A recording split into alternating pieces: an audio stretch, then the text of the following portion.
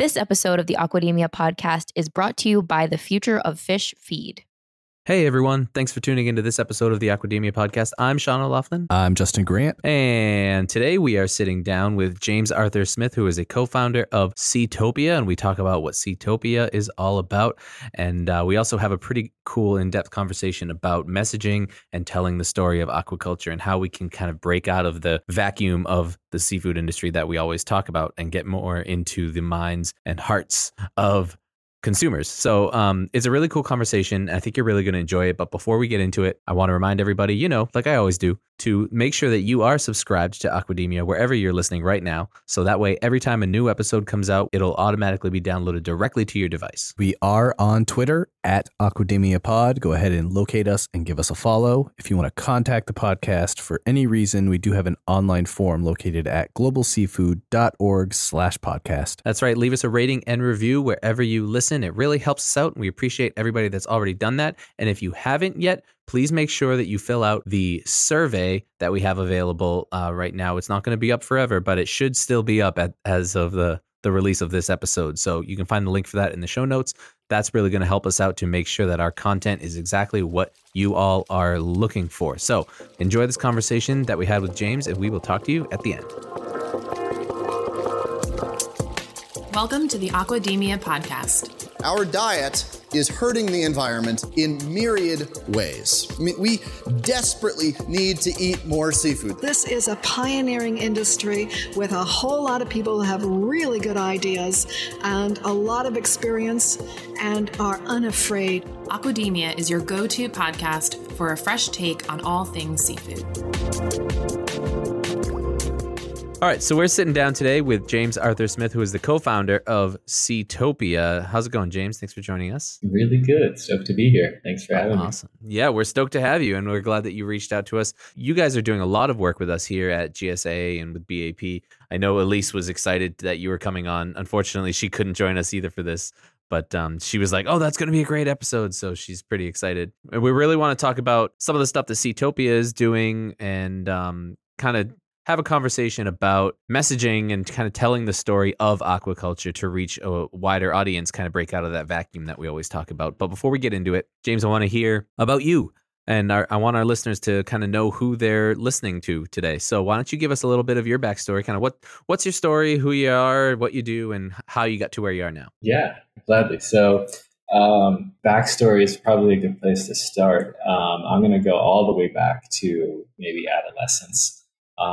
When I was 5, 6, 7 years old, my mom worked at SeaWorld, and every Thursday I got to, and I'm 40 something years old now. So this is, in the 80s, early 80s. And, every Thursday I would go, because we had like half day on Thursdays. So I got to go to SeaWorld every Thursday, and my grandmother would take me there, and I left when my mom got off work. But I got behind the scenes access to meet a lot of the people that worked there, including the chamois trainers, and I got some like behind the scenes access to be able to actually interact with some of these marine mammals. And I was so fascinated, I was so excited that I thought this was the coolest job in the world. And I thought, when I grow up, I'm going to be a chamois trainer.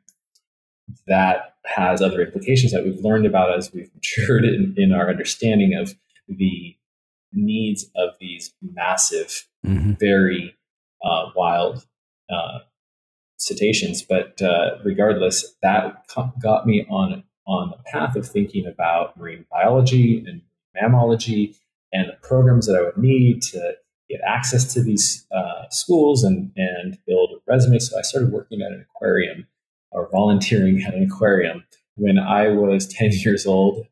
Worked there for, I think, 4 years. And back when you could volunteer at an aquarium at 10 years old. I guess so. I mean, they had, it was a kind of a unique situation where they were like, yeah, you can, help clean the tanks and stuff like that. It was also a unique situation where the lead aquarist at this place in San Diego, the Chulas Nature Interpretive Center, as it was called at the time, he had been in an accident, so he had become paraplegic and really relied on interns, had a great program of interns that helped him with a lot of things. And he was so inspirational. He planted the seed in my mind of the potential of aquaculture, because in the aquarium we had a steelhead trout rehabilitation pilot project where we're actually raising steelhead trout from eggs, showing in this sort of demonstration to the public experience that how these steelhead trout go from saltwater back into freshwater, and how they grow and how they fit. And there was like this little poster with a little storyboard infographic of how they could be rehabilitated back into these wild spaces if we, are good stewards of the estuaries and the waterways and the rivers and the dams, and how they can also be raised in aquaculture to feed people. And that sparked so much interest and enthusiasm, this beautiful picture he painted for me. So obviously I did nothing with that for 20 years. But 20 years later, after a few other endeavors, I had the opportunity to really follow something that I was passionate about, and that was being intimately connected to the ocean and being part of the blue economy and changing our relationship to the ocean. And I had already been working in food and food systems and built a CPG brand that had been sold nationwide in Whole Foods. And I really wanted something that was just directly connected to the ocean. And so I started working with a farm in Mexico that was producing some of the best yellowtail in the world. And it was a beautiful product that was raised, without any antibiotics, using some algae-based feeds and just really cool, innovative stuff. But I realized pretty quickly that a big problem, a big risk in this business was that we didn't know who our customers were. And unlike the CPG brand that I had built, where we were connecting these amazing farms through this product, through this brand, direct to consumer, both selling online and through Whole Foods.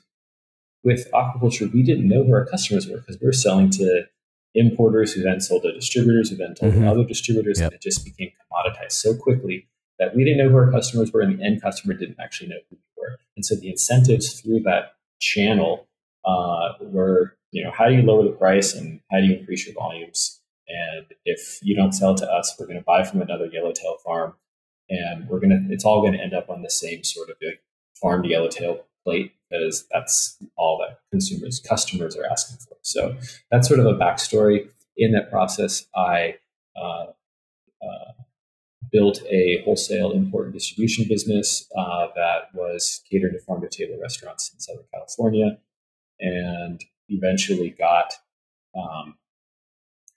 that farm and a handful of other farms, brand recognition on the menus of the most prestigious farm to table restaurants, Michelin star restaurants, and progressively started working with more farms. And that was going swimmingly until COVID closed all the restaurants.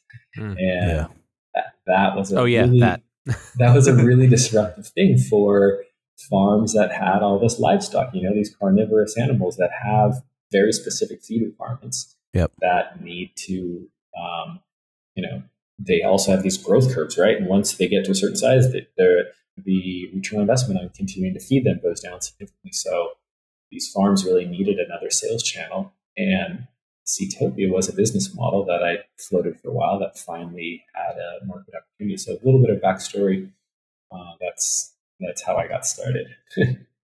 Very cool. So that's the perfect transition. You teed us up really well, actually. So let's talk about Seatopia. Talk to us about this business model. Kind of you've niched down pretty well in this industry for what you're doing with Seatopia. So can you kind of tell us about the company and what you do and kind of what your goals are? So Seatopia, the goal is really to build an authentically regenerative seafood supply chain, to change our relationship with the ocean in a way that everything from like packaging, like no styrofoam, to feeds, and to the practices and incentives and transparency to the farms, all of that is being put into action through this market-based solution, which connects farms directly to consumers and enables consumers to get a subscription of products that they know and trust from sources they know and trust. So as a farm, you could sell to distributors. You could also try to sell online. But through Seatopia, we're creating a platform that fully transparent, super seamless, and allows the customers to get a variety of different products from farms that they like, and that variety seems to be something that they really like. It's worth noting that we don't do any wild-caught seafood. It's just sort of our vision, our personal vision. It might not be correct, but our personal vision is that we need to transition from industrial scale hunting and extraction from the ocean to cultivating the ocean in a sustainable manner, and that's the only truly scalable way that we should be feeding the growing population is with aquaculture products from the ocean. So Seatopia is a solution to help foster more sustainable regenerative practices in aquaculture. We deliver now to 48 states in the US. It's all delivered carbon neutral. It's all eco-friendly packaging. We also have a partnership with Ocean Wise where we're planting kelp for every single order. So on a one-for-one basis, we're helping reforest kelp beds that are, being planted in marine protected areas. It's not kelp that's being harvested for any sort of use that's literally just planted to rehabilitate these key breeding and spawning grounds for wild fish. It's also worth noting that because it's all from farms and because it is this sort of consistent supply, we're able to also provide certificate analysis on every lot that we receive. So we have quantifiable heavy metal levels and things of that nature for every product in our catalog. And a pretty robust traceability system, it sounds like.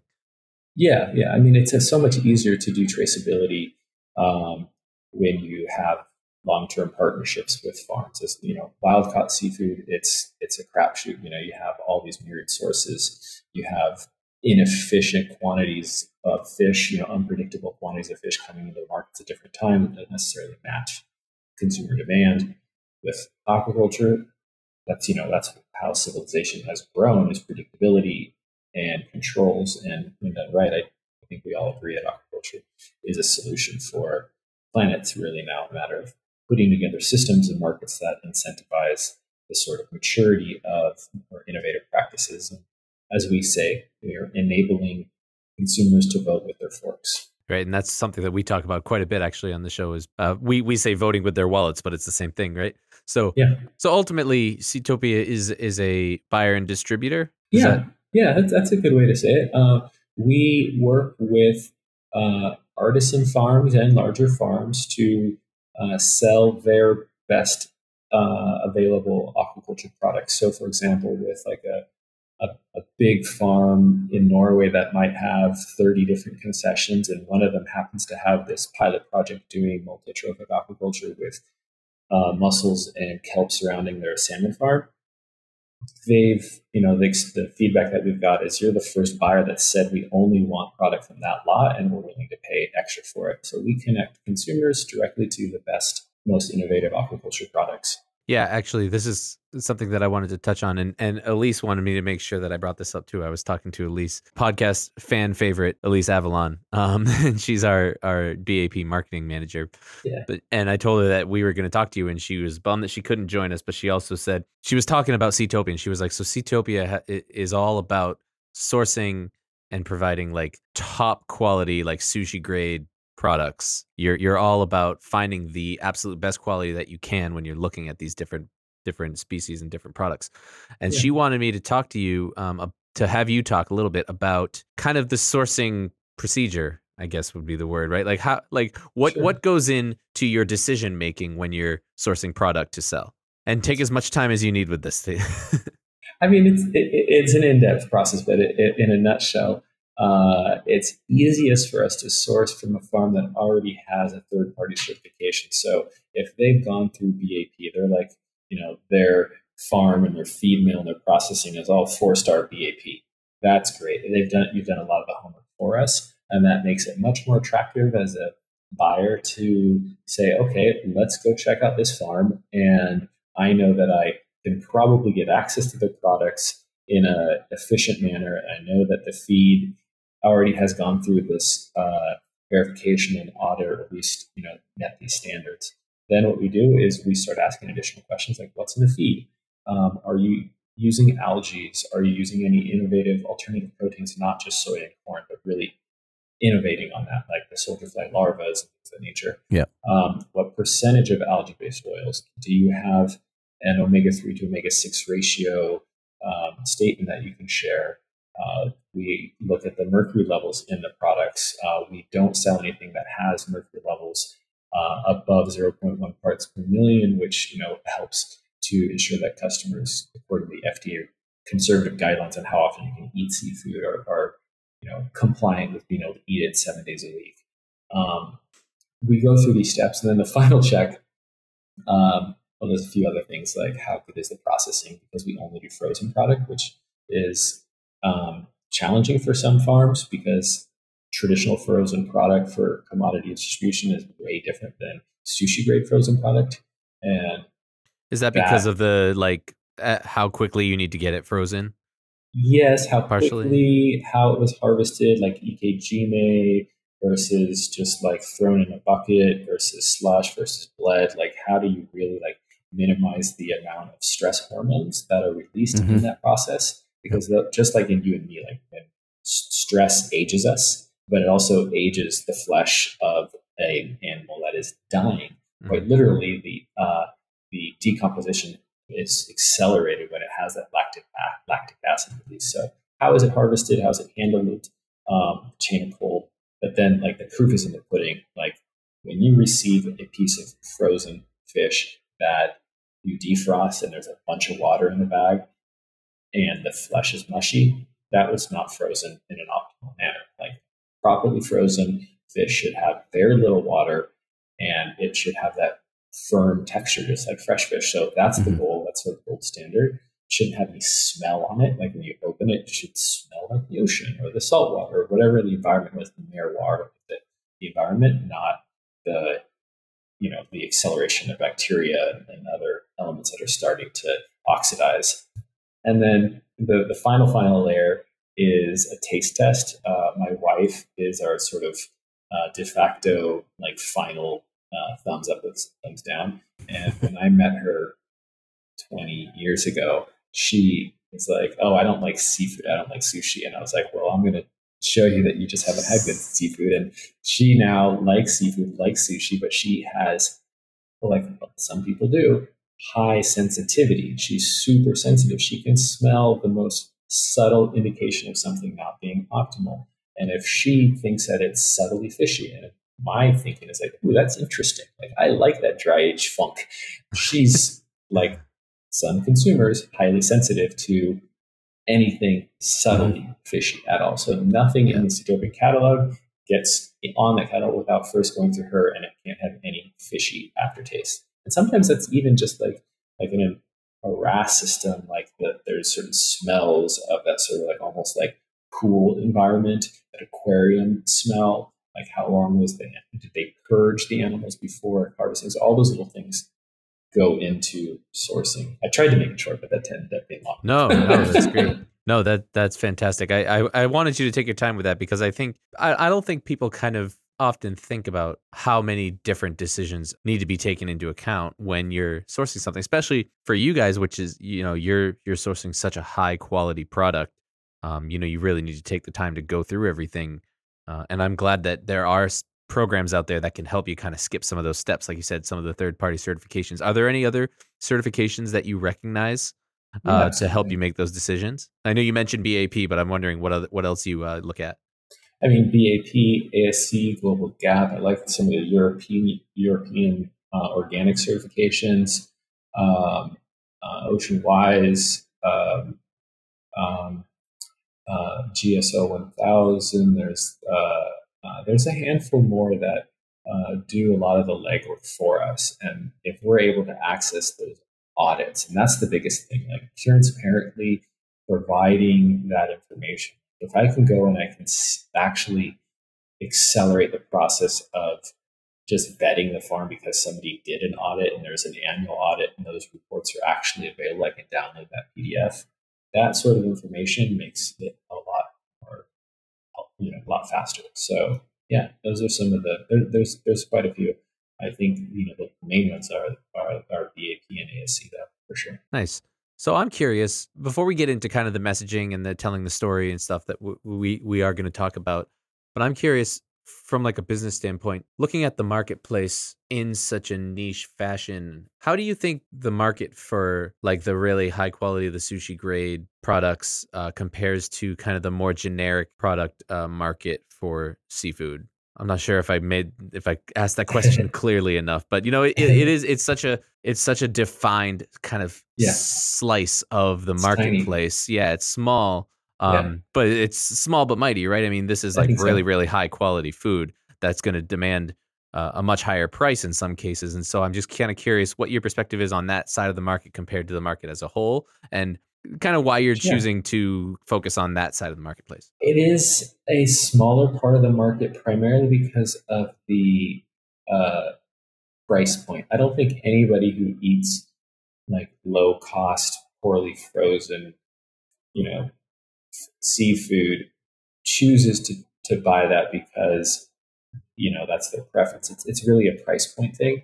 The only reason we're focusing on that initially is that that's the only segment of the market that we were able to initially build a financially sustainable and scalable business model. So if we use traditional seafood supply chains and we just sold through grocery and it was a volume game, then we would probably have a different business model. But we're endeavoring to support the most innovative aquaculture practices. We're endeavoring to build a market-driven solution that fosters the growth of these better farming practices, better feed, and get it to consumers in an authentically sustainable manner. So no styrofoam, for example. Yep. How do you do that with commodity products without first developing the economies of scale on and financially profitable sale of algae-based feed products, right? Some of these feed are, especially with carnivorous fish, the single largest cost component for a farm. If the costs are going to go up by, let's just say, like even 5, 10, 20%, is there a buyer willing to pay that extra? And in a commodity market where it's not specifically providing an incentive and a value on that change in the feed, because most buyers, when they say that, most buyers aren't asking for better feed. I've heard from some farms that they say the buyers are pretty happy with the existing feed. Why change it? I've become good friends with some people that are doing these algae-based oils, like Veramaris, for example. And their challenge is that they're not seeing enough demand from consumers. Thus, they're not seeing enough demand from the distributors. Thus, they're not seeing a justification for the distributors. So we are endeavoring to celebrate the individual farms, build up those brands that are increasing the utilization of these practices and feeds, and paying them what it actually costs. And as those economies of scale grow, we can start seeing those prices come down and transition to a broader appeal of product. So that's kind of we started in this niche because this was the only way to financially sustainably do it.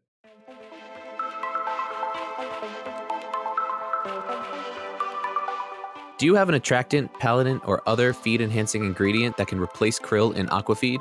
The Future of Fish Feed invites innovators from the feed additive and ingredient sectors to enter the F3 Krill Replacement Challenge to find replacements for marine animal ingredients in aquafeeds. The krill replacement product that results in the best fish growth, feed consumption, and survival during a 12-week feeding trial on Atlantic salmon will win a $100,000 grand prize. Registration is open until August 31st, 2023. Visit the website f3challenge.org to learn more.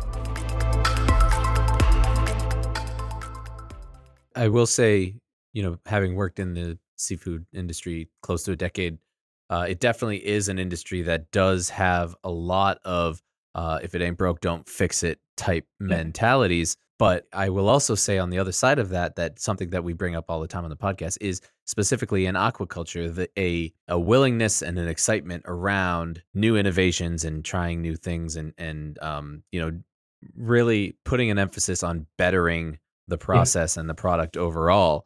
And so I think this is a great industry to be in that higher end side of it because there's going to be continuous improvement and efforts Yeah, to try and meet those standards absolutely. more than you might see in other industries, which is Yeah. great. Yeah, it's a tech industry in a sense, right? Because no marine biologist got into this space because he wanted to develop commodity products for Costco. He gets into this space because he's passionate about the ocean and ocean conservation and replicating the models of biodiversity and symbiotic ecosystems. This is what gets these marine biologists excited and enthusiastic. And then the problem is if there's not actually a market to support it, then you have a board that says, well, we're not going to continue to subsidize the sale of products that aren't profitable, like sell what sells. Right, but it's So, also a marketplace where if you're doing research, right, and you're discovering some new facet that can improve grow out efficiencies or can yeah, improve nutrient uptake from feeds or something like that, like yes, there is a hard and fast science that you can do and publish papers on and do all this stuff to literally show like, hey, if the industry did more of this XYZ, it will result in more money for the people that are producing them, right? And you can make right, those direct connections with what you're doing. It's not pie in the sky kind of things that we see. It's a lot of like, well, hey, this is really practical. down and dirty into the science and the molecular,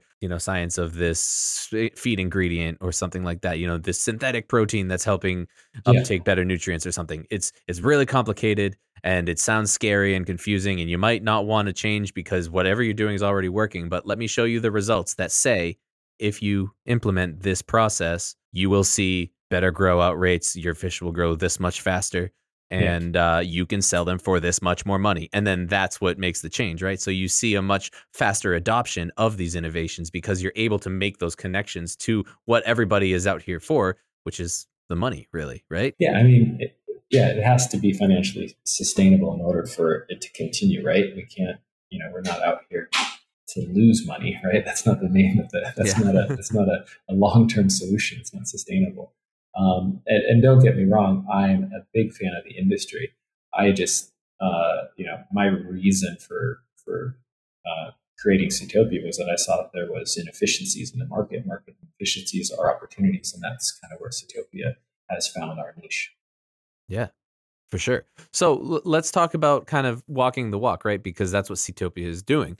And we are, we were talking before we started recording about kind of, well, what's something that we really wanted to focus in on? And I think that something that really oozes out of you as a passion is this communication and this storytelling around aquaculture and getting the word out. And it's something that we have a passion for too, is, we talk about this vacuum, how we celebrate all of these great things that are happening within the industry, but nobody outside the industry really has any idea of what's going on. They just have these kind of outside perspectives that they're choosing to see. So how do we, get some of this great information out of that vacuum and into the minds of other people that are not directly in the industry? And I'd love to hear your take on that because I think Seatopia is doing a great job being like a representative for that. So can you get into that a little bit? Yeah, absolutely. Um, we're we are telling the stories, and we're doing it because that resonates with consumers, and the consumers are making the buying decisions, and it works for us because those consumers are directly voting, um, and they're making the same sort of we're teaching them to apply the same thinking that they've learned in sourcing beef or tomatoes or chickens. They're asking like, how was it farmed? Was it sprayed? Are there chemicals on it? When was it harvested? What's the name of the farm? And that same thinking, unfortunately, has not been applied to seafood. Right? Unfortunately, with seafood, we have this extra competitive um, market because there is still this huge supply of wild caught seafood. And, as you know, 50% of the seafood in the US is still wild caught.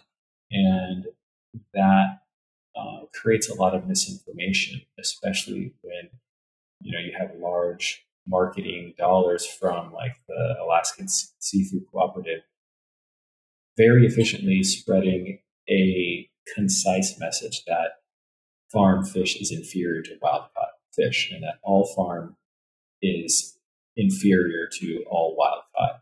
And that doesn't encourage consumers to ask more questions, the same questions they ask about their chicken and the beef. How was it farmed? Was this a factory farm or was this a regenerative farm?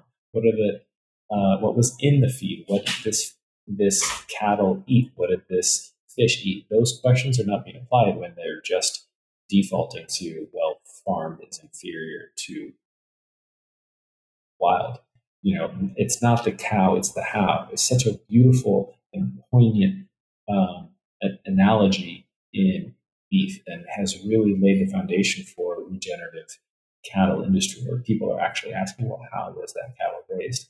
With aquaculture, it's complicated because we have, again, these different sources of seafood, whether it's farmed or wild, and people are digging deeper, and we're endeavoring to train them to ask deeper questions. And some of those questions, with fish, right? It's sustainable fin fish. It's not about what's on your plate. It's the ecosystems we create. How do we get terms like that to have the same sort of resonance as it's not the cow, it's the how? It's we need a rhyme. Yeah, we need a good rhyme. We need, and I have a few that I've been working on, but we'd love it's to not hear just them. the fin, it's the environment they're in is another one, right? Finfish farming, it's not about the net gain, it's the ecosystems we sustain, right? How do we plant those ideas that when farming, we can actually not only sustain, but improve the ecosystems, right? The principles of multi-trophic aquaculture, integrating these filter feeders, these carbon sequestration systems, these ecosystem engineers into the environment to create a net positive impact, to have that vision and that story of the potential of aquaculture, to really celebrate it. That's what we're trying to do in the regenerative agriculture movement. There's a beautiful film called The Biggest Little Farm. I don't know if you guys have seen it, but it tells such a wonderful I've definitely story. heard of that. Take some time to watch it. It is so inspiring. It's the struggles and triumphs over years of developing a small regenerative farm in Southern California. And it takes, the struggles are real. Like there's fires, there's droughts, there's predators, all the things they go through. But over time, they persevere and they build this beautiful regenerative farm. And it's really celebrating that story. We need those same sort of stories that consumers can really identify with in aquaculture. It's so far out of sight, out of mind. We need more consumers to come in and visit farms. We need more ecotourism in aquaculture. We need more, consumers and media and press and influencers to visit farms and actually see and swim with the fish and taste the feed and see the integration between kelp and mussels and oysters and scallops and the finfish, and not just say that regenerative aquaculture is just, shellfish and kelp, but look at the integrations, because as much as I like mussels and kelp, it's a lot harder to sell a premium center of the plate piece of kelp than it is, a premium piece of salmon, right? So the integration, celebrating these individual farm brands that are making the investment in doing multi-trophic farming and rewarding them for those efforts, that's what we're trying to do. I guess if that resonates. Yeah, it sure does. I want to be conscious of time because I know that you do have a hard stop that's coming up, and I don't want to begin to wrap up, but I do want to ask a question regarding what the future holds.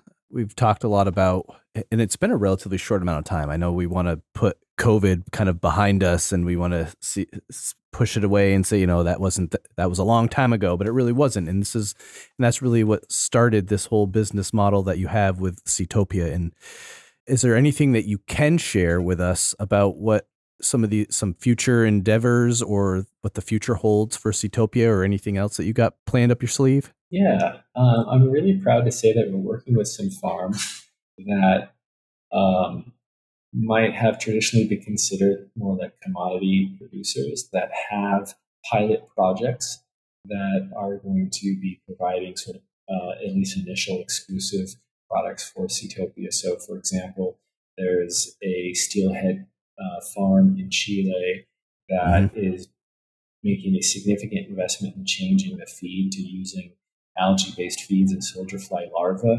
And they literally, we had conversations with them. They literally said, the existing buyers have no interest in paying a premium for an algae-fed soldier fly larva fish, but we know that it's part of the future. Yeah. And you guys are asking for that. Let's launch this together. So that's really exciting. We have some similar projects with a salmon farm and just helping cultivate better farm products, really enabling farms to passionately pursue the most cutting edge, innovative practices in aquaculture and bringing those to our consumers who are literally asking for it. I literally have consumers saying, hey, I don't want soy and corn in the feed. I'm willing to pay extra. Just get me the best, healthiest fish as soon as you can. We're here to buy it. That makes me really proud that we're able to see little waves happening and helping, create a market and demand and foster for change. So those are some of the things that I'm excited about. Yeah, I'm excited that we're slowly growing our business. That working to create a more efficient market for products like that. That's one that I'm really excited about. I'm excited to do some farm tours or going back to Central America. So my wife and I lived on our sailboat for about 10 years, and during COVID, while launching Seatopia, we sailed from Los Angeles all the way down to Costa Rica, and we got pregnant along the way. So we've been back in LA for the last year. But we're going to go back to our boat and visit a couple more farms. I'm excited about that, to be able to tell some authentic stories of more of the farms that are in our network.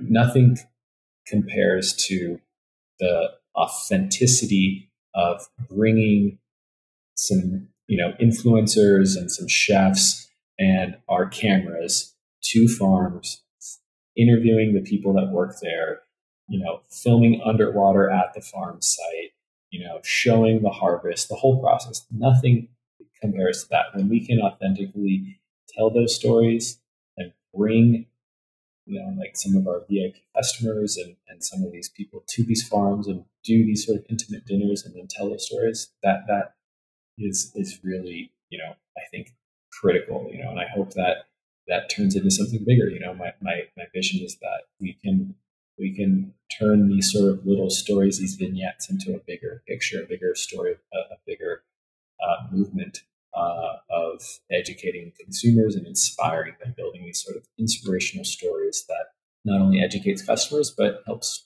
shift the industry towards the industry is improving. We all know that the aquaculture is improving. I'm just trying to help accelerate it, be a catalyst for the niche that I'm focused on right now. It's just how do we produce healthier seafood as soon as possible. Fantastic. And you're doing some work with us here at BAP. Do you want to? Are we allowed to talk about that campaign, or? I don't know. I mean, why not? I mean, I'm hoping that BAP is part of these farm visits and these stories that we're doing.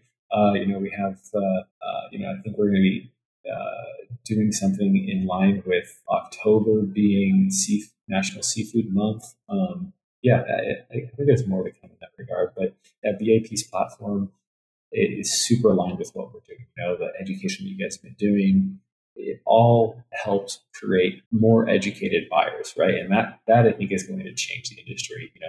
The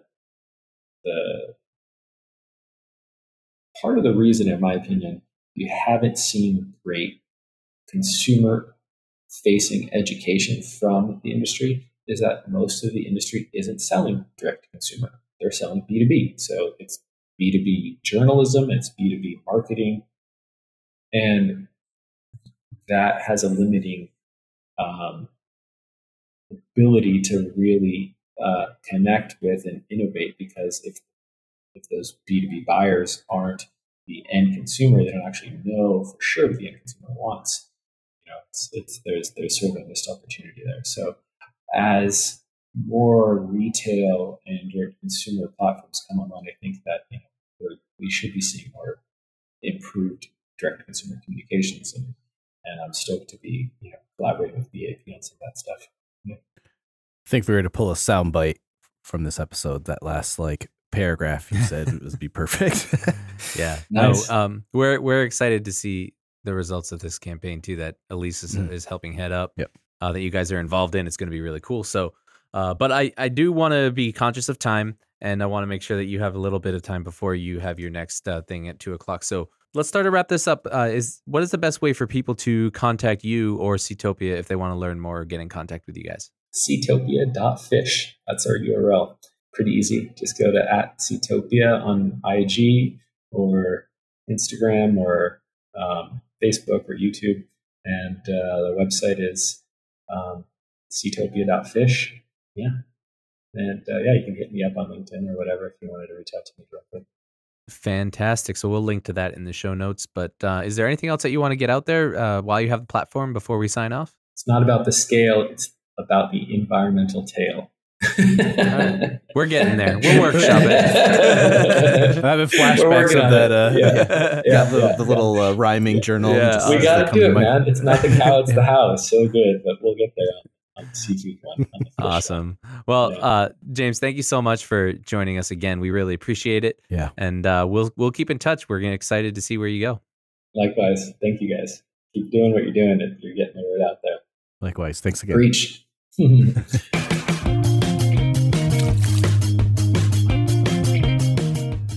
Okay, folks, that was our conversation with James Arthur Smith, the co-founder of Seatopia. I hope you enjoyed it. I hope you learned something, and I hope you're excited about spreading the word of aquaculture outside of the vacuum. Remember to subscribe to Aquademia wherever you listen, so every time a new episode comes out, it'll be automatically downloaded directly to your device. Follow us on Twitter @AquademiaPod if you want to contact the podcast for any reason, sponsorship, topic ideas. If you want to be a guest, you can do so with our online form, which is located at globalseafood.org/podcast. Leave us a rating and review wherever you listen. It really helps us out. And remember to take the survey that we have up right now, links in the show notes. If it is no longer available, I guess you'll find that out when you click on the link. But if it's still available, please take, it's less than a minute. Just answer a couple questions for us. It'll really help us out to make sure that we're giving you top quality content that you're looking for. And if you like what we do and you would like to be more involved with the Global Seafood Alliance, you may want to consider becoming a member. And all of the information about our membership program can be found at globalseafood.org/membership. Thank you so much for listening, and we will talk to you next time. Ciao. Adios.